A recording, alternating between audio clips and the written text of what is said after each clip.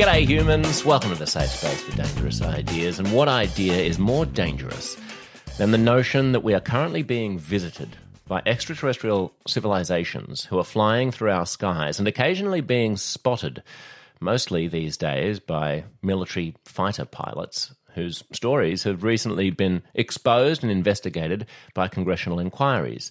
What is going on with UFOs? A lot of people have a lot of claims. One person who has investigated these claims is Brian Dunning. He's an expert on critical thinking, on science, and specifically on skepticism.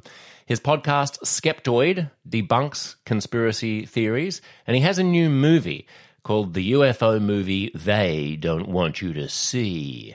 Here, he tries to get to the bottom of what's really going on with UFOs. If you're a believer, you might find this a bit dejecting.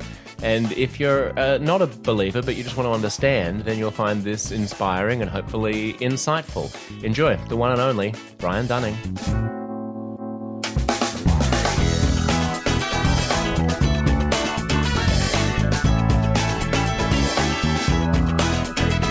In the changing kind of attitude towards UFOs over the past 7 or 8 years, has your impression of whether or not it's likelier or less likely that UFOs are caused by alien civilizations changed at all? No, there hasn't really been any change to the science on this.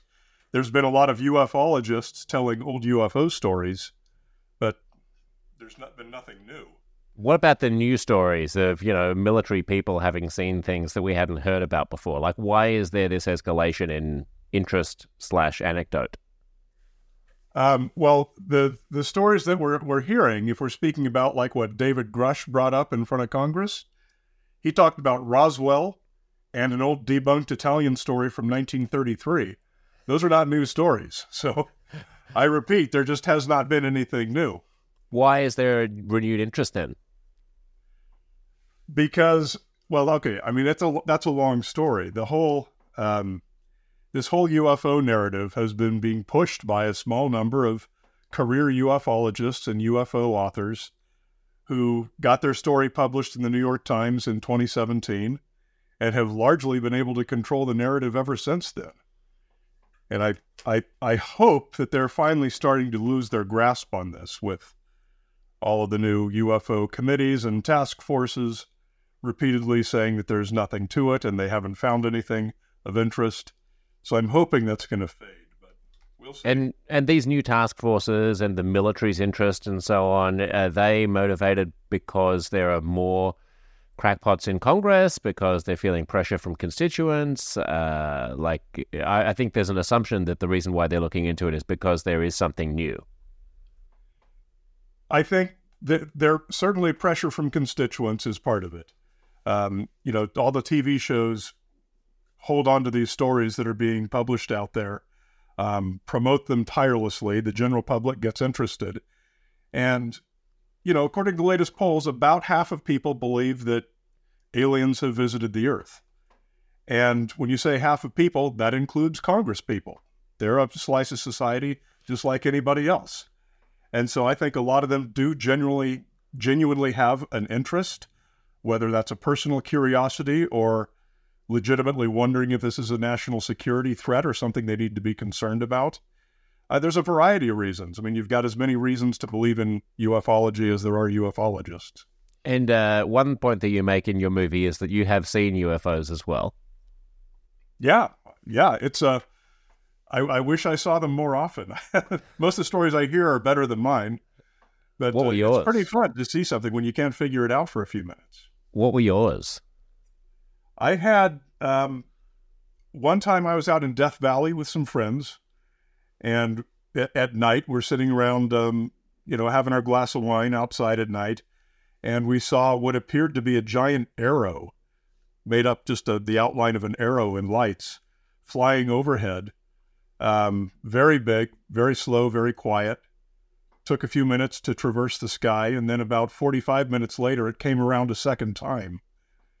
And when it came around the second time, we realized what it was.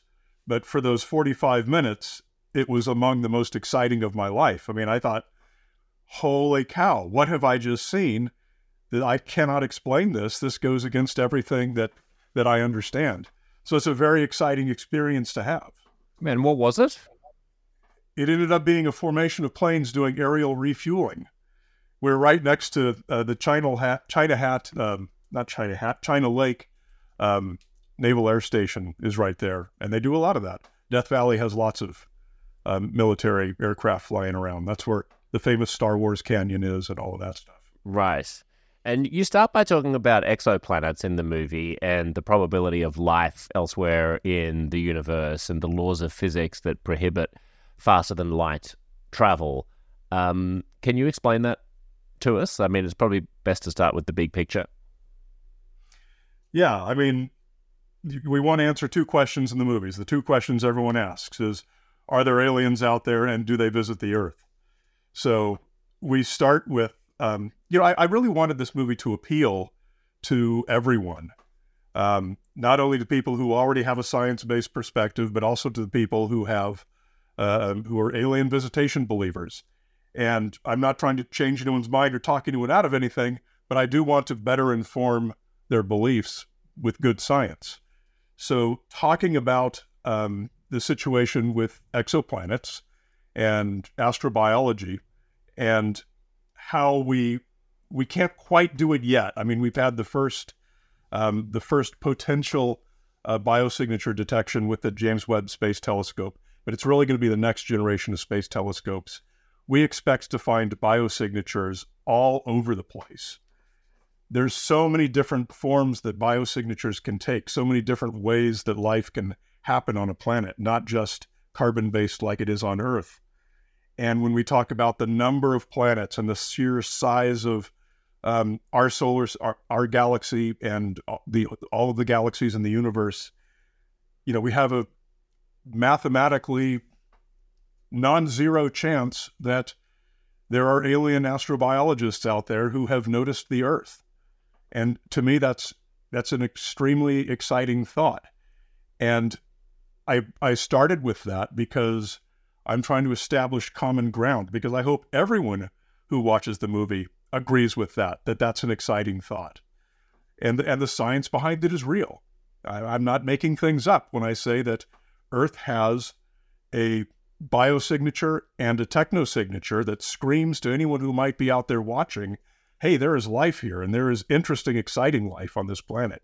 This is like the best, this is the dream signature, the dream spectrum that we would love to find on another planet. And that's what we're shouting out to the cosmos. So once we establish that yeah, there is probably a lot of life out there. Here's the reasons we know that. It's very possible that other life would be interested in Earth in the same way that we would be interested, in the same way that we're looking for biosignatures on other planets. Then we have to talk about the other question, which is, will those aliens ever get to visit the Earth? And unfortunately, that's a much tougher question with a less interesting answer and a less fortunate answer, because it's almost certainly no. And isn't what do you make of the criticism that, well, of course, we don't know how to traverse those vast distances, but we are at our stage of understanding physics and of technology, and presumably, if there are other civilizations that are vastly more sophisticated than our own, it's conceivable that they have found a way around the laws that we think prevent us from traversing enormous distances of space. Yeah, I mean, this is almost a default assumption that a lot of alien visitation advocates make, is that aliens are smarter than us, which means they're magic and they can do anything and the laws of physics don't apply to them. But you have to keep in any mind sufficiently advanced technology is magic to people who don't yet know it, right? Yeah, there you go. But you have to understand that this is not a technology question. This is a laws of the universe question. All right? I mean, this is not something that you can engineer your way out of. Special relativity is special relativity. You cannot design a machine that makes special relativity go away. The laws of physics and technology are two different things. Whatever technology you create is going to have to understand and work with the laws of physics, just as we do. So if the aliens want to understand what those laws of physics are and see if they can find a way to break them, they're going to have to use mathematics, the same way that we've done. And when you use math, you get the same answers. Whether you're located here or there, the math is going to give you the same answers. And that tells you special relativity is what it is. And this faster than light travel is simply not going to be possible, either for us or for them. And I know that there's people on the fringe who say, oh, you can make a Dyson sphere that completely encircles your sun, and you can capture all the energy from your sun. And you can make an Alcubierre drive, and you can warp space that way. These are all extremely hypothetical, and they make assumptions of things like exotic matter, things that have like negative mass, which does not exist. It's something that you can use in a mathematical equation to get the answer right, just as you can use, like if you're in high school, you might use I, the square root of -1. That doesn't exist anywhere in the universe, but it is something that we can use in mathematical equations. That's the same thing that these sort of fanciful ideas rely upon. They're purely hypothetical. They're not something that we could ever actually construct. It strikes me that it would be unsound to claim that we know that you can get around the limitations that the laws of physics impose on our technologies for traveling massive distances across the cosmos. But I don't think that's the argument. I think the argument is because it would be parochial to assume that the limitations that we perceive constrain all life in the cosmos, and therefore you can't rule out the possibility that alien civilizations can traverse massive distances, because we don't necessarily know whether or not they can create wormholes through which they can seemingly travel faster than the speed of light. We know about spooky action at a distance on a quantum level where particles can interact with each other seemingly faster than the speed of light. There are more things in heaven and earth, Horatio, than are dreamt of in your philosophy. We can't superimpose humankind's understanding of the cosmos in the 21st century onto beings that might be thousands of years more evolved than us, which is not to say that that means that they can do it, but it strikes me as plausible to say that does mean that we can't say that they can't do it. Well, I mean, you're using wishful thinking right now. You're not speaking scientifically. I mean, when you say that they have abilities that we don't know. They could have abilities that we don't know. They could have abilities that we don't know. Based on what? Because we do know a lot about the way the universe works, and we know it doesn't work the way that you're describing. And that's just math. I mean, this is not us guessing. These are not the laws of humans. These are the laws of nature. Well, hang on. I mean, the quantum thing that I just mentioned about entanglement is a fact of physics. It is true that you can manipulate a quantum particle here, and thousands of light years away, its counterpart can also behave in ways that seemingly are faster than the speed of light would permit that information to travel. Now, we don't know what's going on there, but it's conceivable that another creature could. It. Quantum entanglement does mean that you can affect the quantum state, but you cannot use it to transmit information. That's relativity again. That's just a fact of the way the universe works. You cannot use quantum entanglement to communicate instantly across the size of the universe. I mean, it depends what you mean by communicate. Like you can swivel this thing to the left, and its entangled particle will swivel to the left. Yeah, this is something that's talked about a lot. That people, if you have a journeyman's understanding of quantum physics, which is frankly what everyone has. Quantum physics, the old saying is, if you think you understand it, you don't understand it. Right.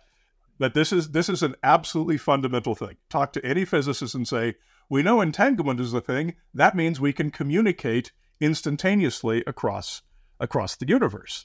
But no, that's the limitation of the speed of light, is that information cannot travel faster than the speed of light. That is an absolute fundamental, and that includes quantum entanglement.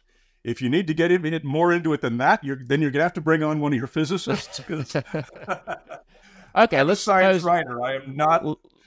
All right, let's suppose that we stick with not traveling faster than the speed of light, and some civilization just creates spaceships where generation after generation of of individuals live, and they're traveling at 90% of the speed of light, and it takes them however many centuries to get here. Does that break the laws of physics? No, that doesn't break the laws of physics at all. It would be a hell of an engineering problem because, of course, you've got the energy requirements of doing that are going to be absolutely immense, even just to keep living beings alive for multiple generations. But there's no engineering reason you couldn't do it. You could build yourself an enormous spaceship that could carry enough, oxygen, food, whatever it is that you're going to need to keep a population alive for 1,000 generations, whatever you think it might take to reach however far you're trying to go. That could certainly happen. There's no law against that. It's just not very practical. And if you wanted to communicate with another planet, send them a radio signal at the speed of light, and you'll hear back in as fast as it's absolutely possible to hear back. So it just doesn't make any sense that that's something that you would try before trying other things first that have a far lower energy cost. And I guess by the time you have tried that, it would seem weird to then get to Earth and only interact with Earth by whizzing around in inscrutable little fuzzy blobs in the sky instead of making yourself known in a more sophisticated way. Let's talk about some of the other impediments. You mentioned the Christmas tree problem in the film. What's the Christmas tree problem? The Christmas tree problem, that's my personal contribution to the field. People often talk about the distance problem, right? The distances are thousands of light years. And everything we've just been talking about. The distance problem is one that everyone's heard and they're familiar with. The other one is the time problem. And we're not talking about the time of travel. We're talking about the time at which these civilizations exist. We've been a technological civilization sending out technosignatures for 50 or 100 years. The universe is 14.5 billion years old. So we're just not even an incredibly tiny blip on the timeline of the universe. Well, just as civilizations are scattered about through space, they're also scattered about on that timeline. So the Christmas tree analogy is, imagine a Christmas tree with lights, strings of lights blinking all throughout the Christmas tree. And for the duration of each light being on, that's the lifespan of a technological civilization. Now, if they want to reach another civilizations, they're going to have to find another one whose light is on and not only at the same time, but right next to them. So you got to have two lights in the Christmas tree that turn on at exactly the same time. Their blinks are absolutely synchronized, and they're right next to each other. Those are the only two that have any hope of potentially making meaningful radio communication back and forth. For the rest of us, even if we are close, we're probably billions of years apart. They came and went long before we appeared, and vice versa. So the Christmas tree problem is another difficulty that really, really reduces the chances of this happening, and it's frankly very annoying, and we hate it. So, and this is predicated, I guess, on the idea that advanced civilizations are not likely to last for tremendous durations of time. Well, there's things like planet-killer asteroids and gamma-ray bursts that you can't really do a whole heck of a lot about. A gamma-ray burst is like hitting a sandcastle with a fire hose. It's gone. It's a stream of neutrons in space that literally the Earth would just be completely disappeared. And there's very little that anyone could do about that. A gamma-ray burst could end a civilization. It'll eventually hit the solar system. You've got wars and pandemics. Planet-killer asteroids are among the most familiar and most likely. I mean, we know that those have happened to Earth in the past and could again in the future. So there's a lot that can terminate a civilization. Thanks for the upbeat assessment of our fate. That's great. The other thing that people will say when they look at a lot of photos or videos of this kind of stuff, of these unidentified objects, will be, well, how do you explain this, and sort of throw the burden of proof back on the person who is making no claim, instead of accepting the burden of proof from the person who's making the claim that there's something spooky about it. So let's just go through a few ways that it does happen, even though I sort of reject the premise that it is the job of the skeptic to be able to explain every miracle that they're presented with. The parallax illusion is one of them that I found interesting in the film. What's the parallax illusion? So that's when what's a good analogy here? Let's say you've got your friend standing in the yard and you're walking around your friend in a big circle. And if you're filming your friend with a camera, you're going to see the background moving past them. And when you watch the video back, it's going to look like your friend is moving quickly in front of the background. So that's parallax. You've got something that's actually not moving, and you've got a background that is moving. It appears to be moving because the viewer is moving. And that's the basic explanation for most of these modern Navy UFO videos that we've been seeing so much for the past few years, is there are cases of parallax. Something that is probably very stationary, probably a balloon, weather balloon, Mylar party balloon, and the F-18 jet is filming it as it flies at 1,000 miles an hour. So, of course, the background is going to be sweeping past this thing very quickly, and it looks like this thing is moving fast. Right. Clouds over the ocean, whatever. That's parallax. So, I mean, one way that I find it easy to imagine is if you think of a carrot on a stick in front of the face of a donkey, and the donkey's looking around and the carrot is dangling. Or if you got a ping pong ball and you dangled it from a stick in front of a camera, or if you had a selfie stick, for example, with a ping pong ball attached to it and you were waving it around, the ping pong ball could look like it's moving very fast against the background, but that's just because you're swinging you're in motion, essentially, and so is the ping pong ball. Yeah, the illusion is less compelling when you're there in person because you've got an overall view with your, but when you see it compressed down, you see just a little clip of it on a video screen.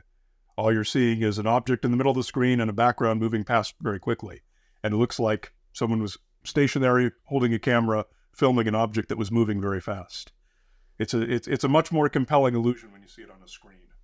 I don't want to give away the end of the movie, but you've sort of alluded to it already, which is that just in terms of the likelihood of the ways that civilizations would contact each other across the cosmos, sending manned vehicles would not be the first thing you would do. You would start by sending radio communications. Then if you could get physical objects there, you would probably send unmanned drones of some kind. And then the last step would be little green men, not the first. And the fact that we haven't seen the first two, like we haven't heard anything from other civilizations, gives us an indication that it's unlikely that they're sending creatures. Is that sound? That's very sound. You look at when you have a task, and let's say we've discovered a planet with very interesting biosignatures. We've decided our task is we want to try and learn more about that or make contact with them somehow if we can. What is the lowest energy way to accomplish our task? It sure as heck is not going to build that giant spaceship we were talking about a few minutes ago.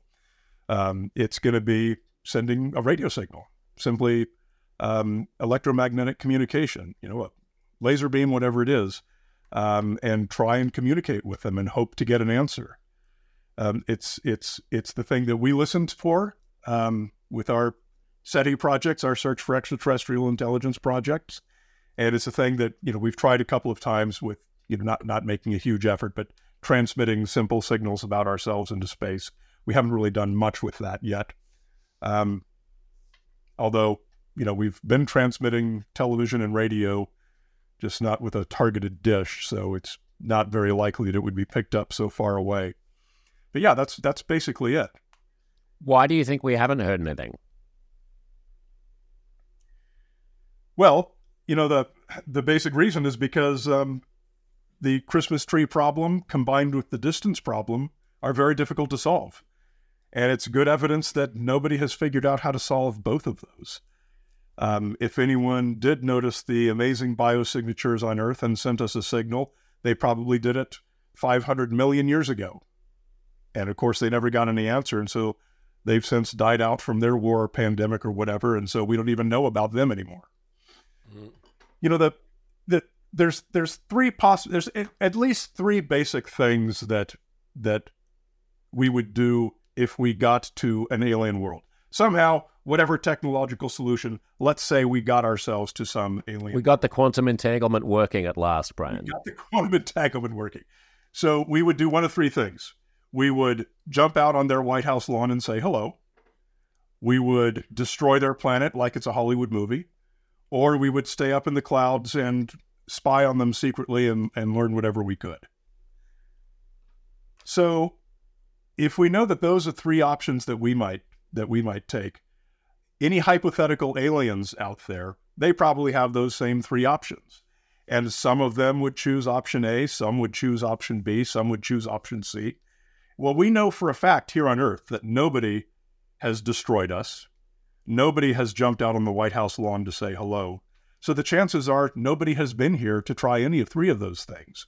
Because if it was possible for aliens to travel around and to visit planets, some of them are going to do each one of those three options probably. So it's not proof, but it's a darn good indication. Right. Why isn't it a 1 in 3 chance that they've done the third? Well, it is. It is, but that presumes that there's only 3 civilizations out there visiting planets, and they've each chosen one of the 3. I mean, when you talk to some of the ufologists out there, they say, oh, here's some of the races of aliens we know about. There's the gray aliens. There's the tall Scandinavian aliens. There's the ones that look like Bigfoot. There's the interdimensional shapeshifters. They go on and on and on. So if there's so many races of aliens out there, you got to figure that there's going to be at least a few of them trying each of those 3 options. But nobody has ever done option 1 or option 2. I see. So we think it's likely that nobody's done anything. So all of the civilizations in the universe have to be on the page of option 3 of sneaking around in the clouds without being seen. I mean, one point that you don't make in the movie that I think is a good one is, I heard Elon Musk mention it, which is why has there not been an increase in high quality videos and photos of UFOs as civilization has acquired the ability to take high quality photos and videos, and we're walking around with them all the time. I mean, in the 70s, it was quite hard to get your hands on a camera. Like you had to go inside the house and like pull your camera out, and yet we have, if anything, about the same amount or fewer photos of unexplained aerial phenomena today than we did back in the 1970s when farmers had to go back into the barn and get a camera to take a photo of a disc hovering over the cows. You know, if those things were really unexplained, you would expect the fact that everyone has a phone in their pocket now to be yielding much larger numbers of crazy photos of things, and they're not. Yeah, I agree that that's an interesting point. I've never seen any data backing that up, though. I don't know if anyone has ever actually gone back through the newspapers and counted how many reports, how many photographs have there been reported to newspapers each year going back to the 1930s or whenever. I would love to see it if that's been published. Mm-hmm. I'd also argue that our iPhones really don't take that great of pictures when there's a small dot up in the sky. It's great for taking a picture of your dog in the woods or whatever, but it's not great for, it doesn't have a good zoom lens. It's a digital zoom, basically, right? And so you're just going to get a bunch of pixels. It's not going to take a very good quality picture. To be fair, I mean, even the ufologists in the 1970s were not taking great quality pictures of their discs above the cows in the sky. So it's a low bar here, but I take your point. Do you remember the Bigfoot from a couple of weeks ago that a guy was running around in a suit outside a train in Colorado? Were you in Colorado for that? You might have been. I must have been, but I must have missed it. What happened? Well, there's a guy with a sports outfitting shop who owns one of those ghillie suits, and he's kind of known for running around town looking like Bigfoot. And apparently he ran alongside a tourist train in Colorado. But he's probably a few hundred yards from the train, right? Or meters, whatever it is we say these days. And people took iPhone video of him, and that made it all over the news. And that iPhone video is terrible. You cannot see any details on it. So I kind of push back a little bit idea that on the claim that we've all got HD, wonderful, high-quality cameras on us all the time. We do have cameras on us, but they don't take good pictures of stuff that's far away. Interesting. Pardon the interruption. I just wanted to tell you about something that I have been consuming lately, and I've been feeling good. I've been feeling great. You know who else is feeling great? Chuck Norris.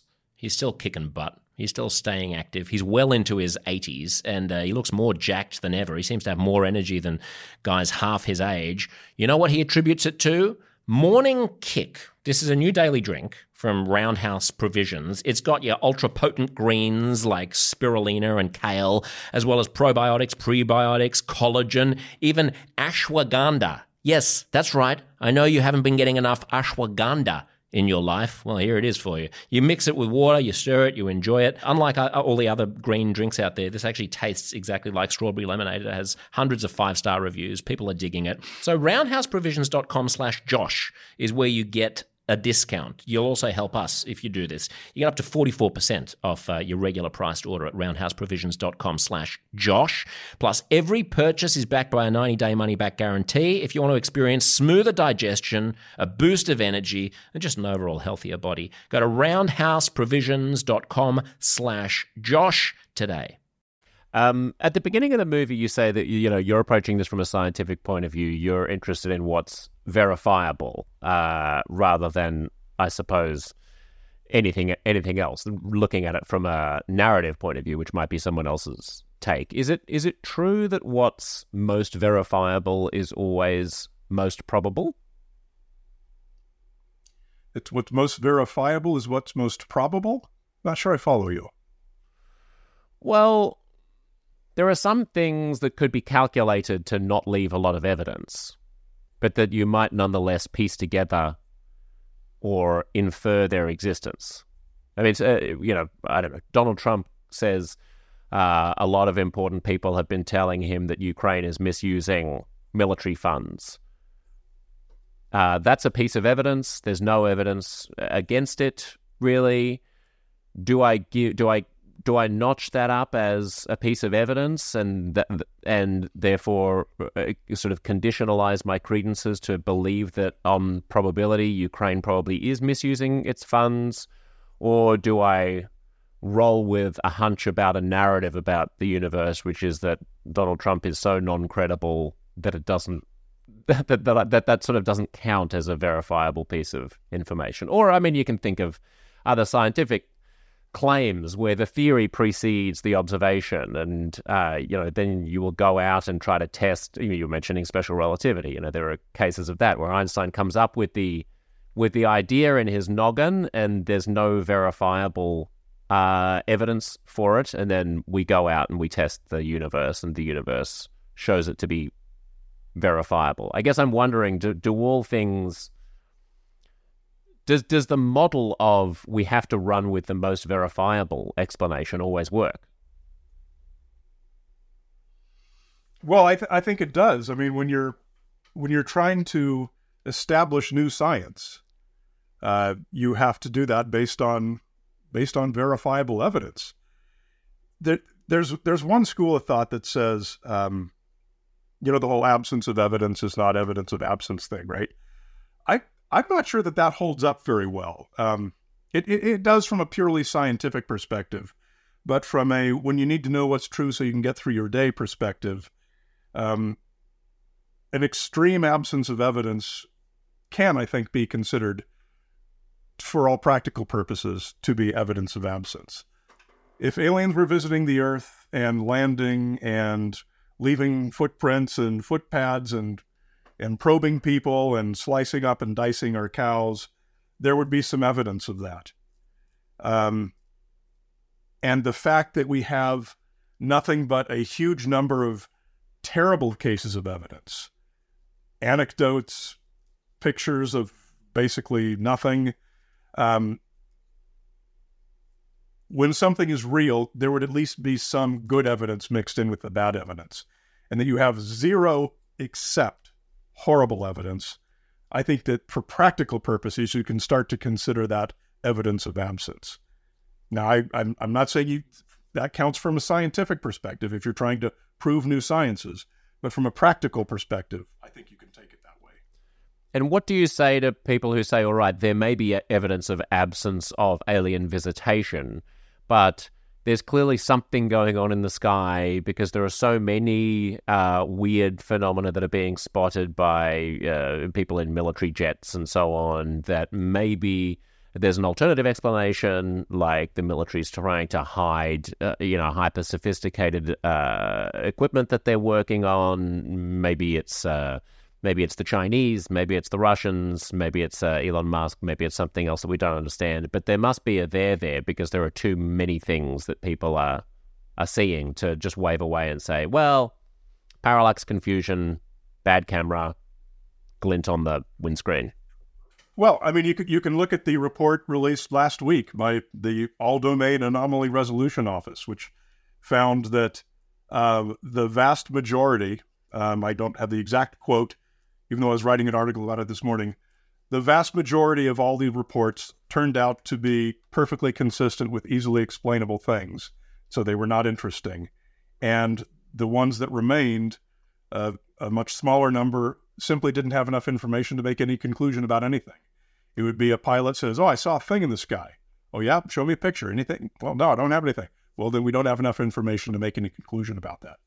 So really, we don't have any evidence that there have been any unexplainable things up in the sky. It's always reported that way. TV shows, people forget TV is entertainment, right? You got to stop believing everything that you hear on television. Of course the TV shows are going to say, pilots are stunned, scientists are baffled. Here's all these weird things that nobody can explain. Well, so far there haven't been anything that nobody can explain. There's been things that are simply too poor a quality to make any kind of a judgment about. And there's been things that we have perfectly good, mundane explanations for. For example, all of the videos that the Navy has produced have very solid, perfectly mundane explanations. We haven't seen anything yet that appears unexplainable to the people who are skilled at determining what's shown in these videos. Hmm. So I guess I'm trying to get at, one thing that you say in the movie is we're looking for extraordinary hard evidence and all we're getting are anecdotes. And I'm wondering whether or not the model of looking for extraordinary hard evidence is always valid. I mean, let's grant that it may be valid in the case of UFOs, but taking the skeptical outlook as a worldview, are there questions on which it's like, because I think that most UFO believers would concede that point and say, yeah, okay, there's no extraordinary hard evidence, but that's setting the bar too high. That's like asking for extraordinary hard evidence for the existence of free will or extraordinary hard evidence for the existence of God. You know, we're dabbling in areas where there's an enormous amount of uncertainty. So the way that epistemologically I'm just going to arrive at a probabilistic hunch is not going to be driven exclusively by extraordinary hard evidence. I think that you can make a personal judgment call for your own satisfaction based on that, but we don't make science conclusions based on that. Science cannot say, hey, enough people say that they saw a spaceship that we're forced to admit that aliens are visiting the Earth. Science can't make that conclusion, but a lot of people have done exactly that. As you say, a lot of people have said, there's been so many UFO reports out there, there's got to be something to it. Therefore, I believe that aliens are visiting the Earth. That's the kind of thing that I was just talking about a minute ago. For your own practical purposes, you can make conclusions based on less than firm scientific proof. I mean, I guess the question is then, would that be sound? So let's assume that whatever it is that we're calling science can't, that it would be unscientific to make a claim of certainty about something for which there is not extraordinary hard evidence, especially if it's an extraordinary claim. Then how do we think about the role that science plays in our own personal epistemology?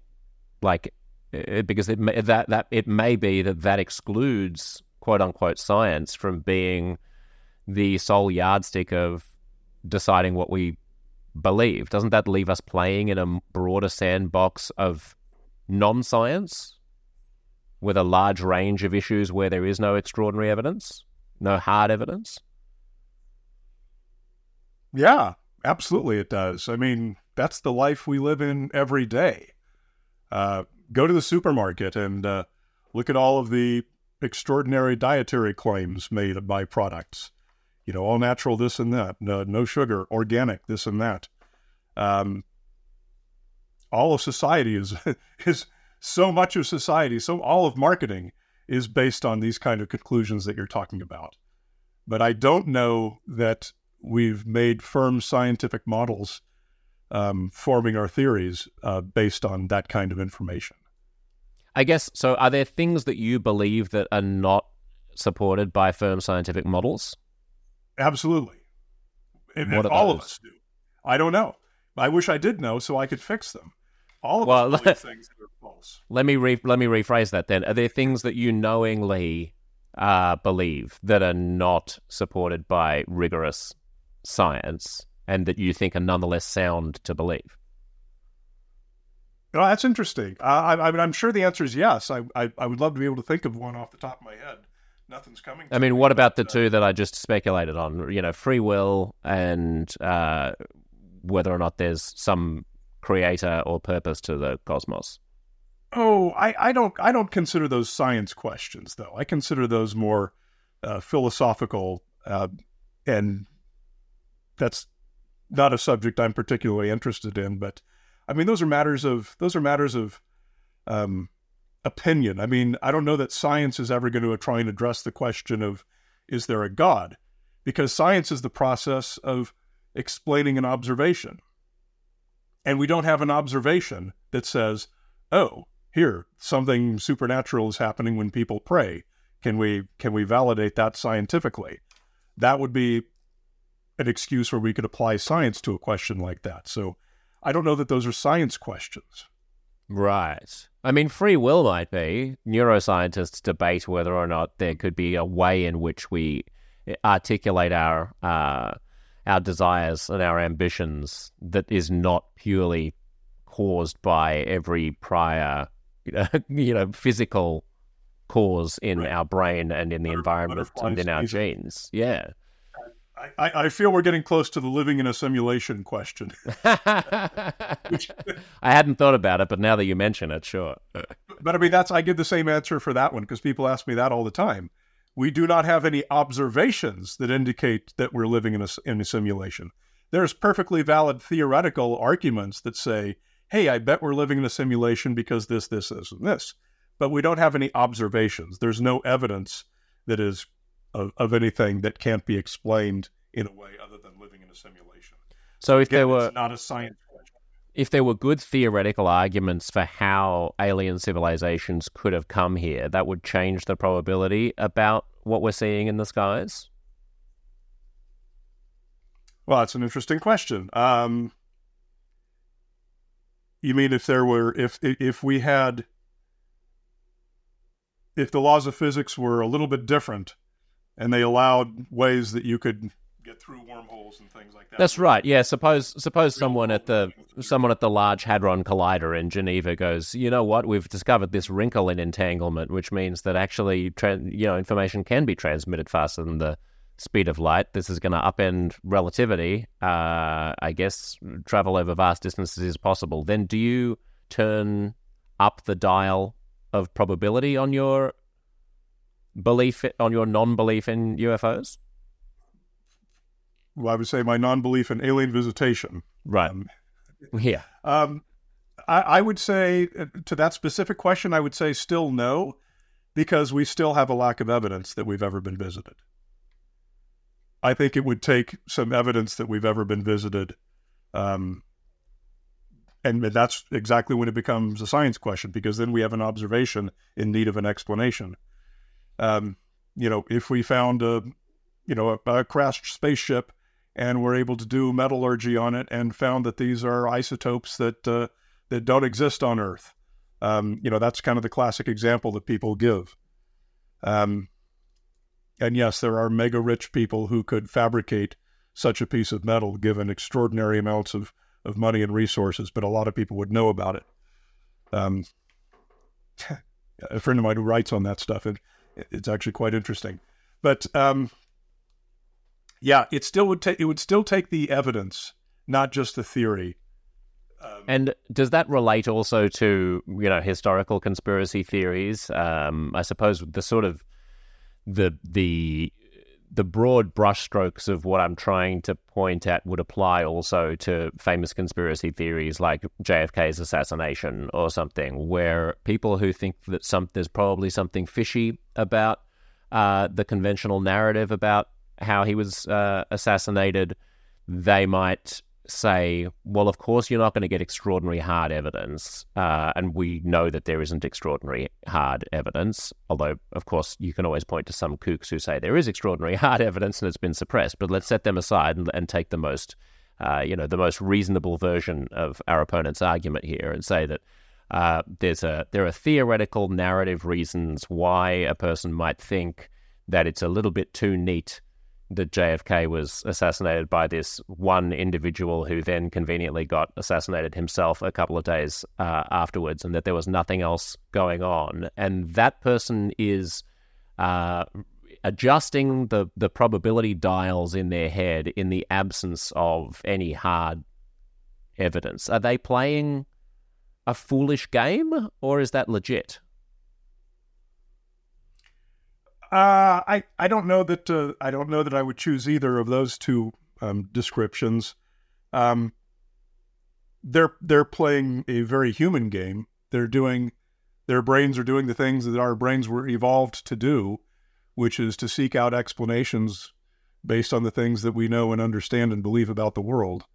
If you are someone who is higher on the conspiracy ideation spectrum, then your brain is going to correctly interpret things. I say correctly according to its rules of how to work. It's going to correctly see conspiracies where none necessarily exists in the real world. So I don't think that person is playing a foolish game, and I don't think that the alternative means that it has to be true. Right. So I guess what I'm groping towards, perhaps a little inarticulately, is are we guaranteed of getting the likeliest understanding of the world by always and only following the evidence? Or are there occasions in which you have to make a narrative leap, even in the absence of evidence about this specific case, and stitch together stories? Like, is there a risk that in you doing your work with such a scrupulous focus on hard evidence that you miss the wood for the trees? Probably. I mean, it's a wonderful question, and it's wonderful to think about. And I'm sure that some people listening have some ideas, and I would love to hear what those are. Some suggestions for cases where that's happened. I don't think you're going to get something more reliable than strict adherence to the scientific method and scrutinizing the evidence and really trying to falsify all the evidence. I don't think you're going to get more reliable than that, but I do agree you're probably going to miss some things. Right. So it's more of a numbers game in terms of having faith that in the long run you'll be more right than not, is it? Because there will be a right. I mean, there'll be a lot of things that a strict adherence to evidence will lead you to miss, because we know that there will be things about which evidence will emerge that will affirm some conspiracy theorists' suppositions or hunches. Your claim is not that won't happen, but that you're going to be more right more often if you stick with the evidence. Is that right? That's exactly right. Yeah. Right. How did you get interested in skepticism? Where does all this come from, Brian?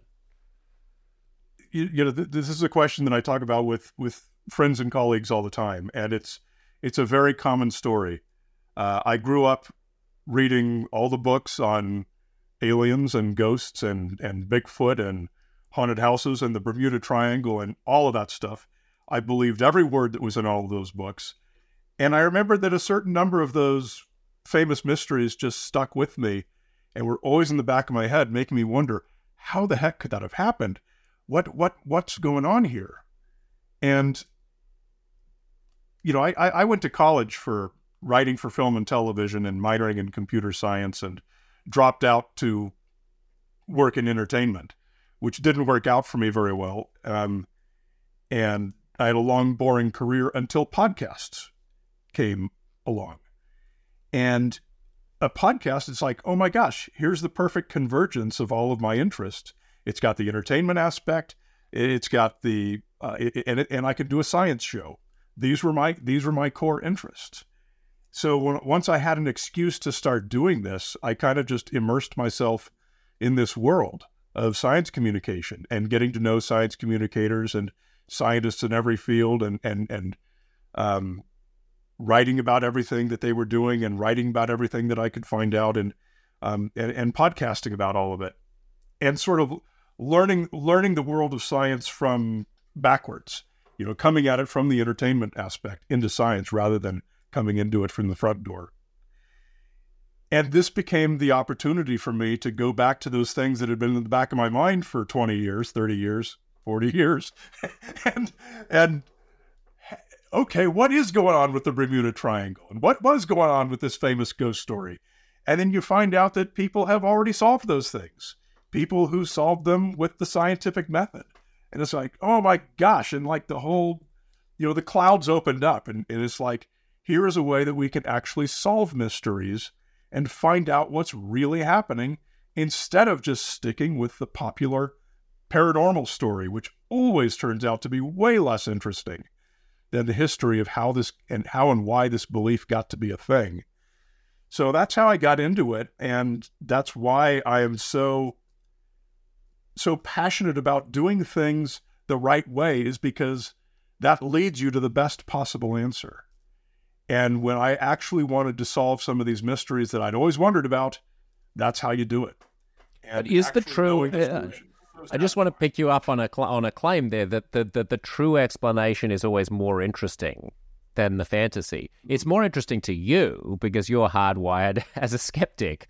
But Fair to enough. a lot of people, there's something kind of banal and spoilery, right, about the whole mission of skepticism. That there's, you hear this from religious people when they're talking about Richard Dawkins, or atheists as well, that, there's this magical universe of possible scenarios, whether those are religious, spiritual, conspiratorial, or just fantastical beyond belief, like the Abominable Snowman or something like that, or the Bermuda Triangle. And to a lot of people, the conspiracy mindset, or that kind of the jigsaw piece that's missing from their world, which could be anything, is there's something magical about that, and they are hardwired to want to pursue those and to talk about those and to live inside that uncertainty. And what if there really is this? And what if we really were visited? And what if my grandmother really did appear to me in a dream, or whatever it might be? And their emotional response to you, which I'm sure you get all the time, is that, oh, you're a spoilsport. You're coming along and you're kicking over my Lego, and saying, actually, Grandma doesn't exist. She was dead all along. She's cold. She's 6 feet in the cold, cold ground, you idiots. And that there's something, I'm interested in what you get out of it, because it can't be true that the true explanation of, I don't know, the Bermuda Triangle, I don't even know anything about the Bermuda Triangle, so I don't even know what the true explanation is, but that is necessarily more wondrous than the spooky explanation. Or is it to you? Well, I don't get the feedback that, oh, you're just a wet blanket, a party pooper, taking away my cherished belief in ghosts. I don't get that feedback because well, they might not put it that way.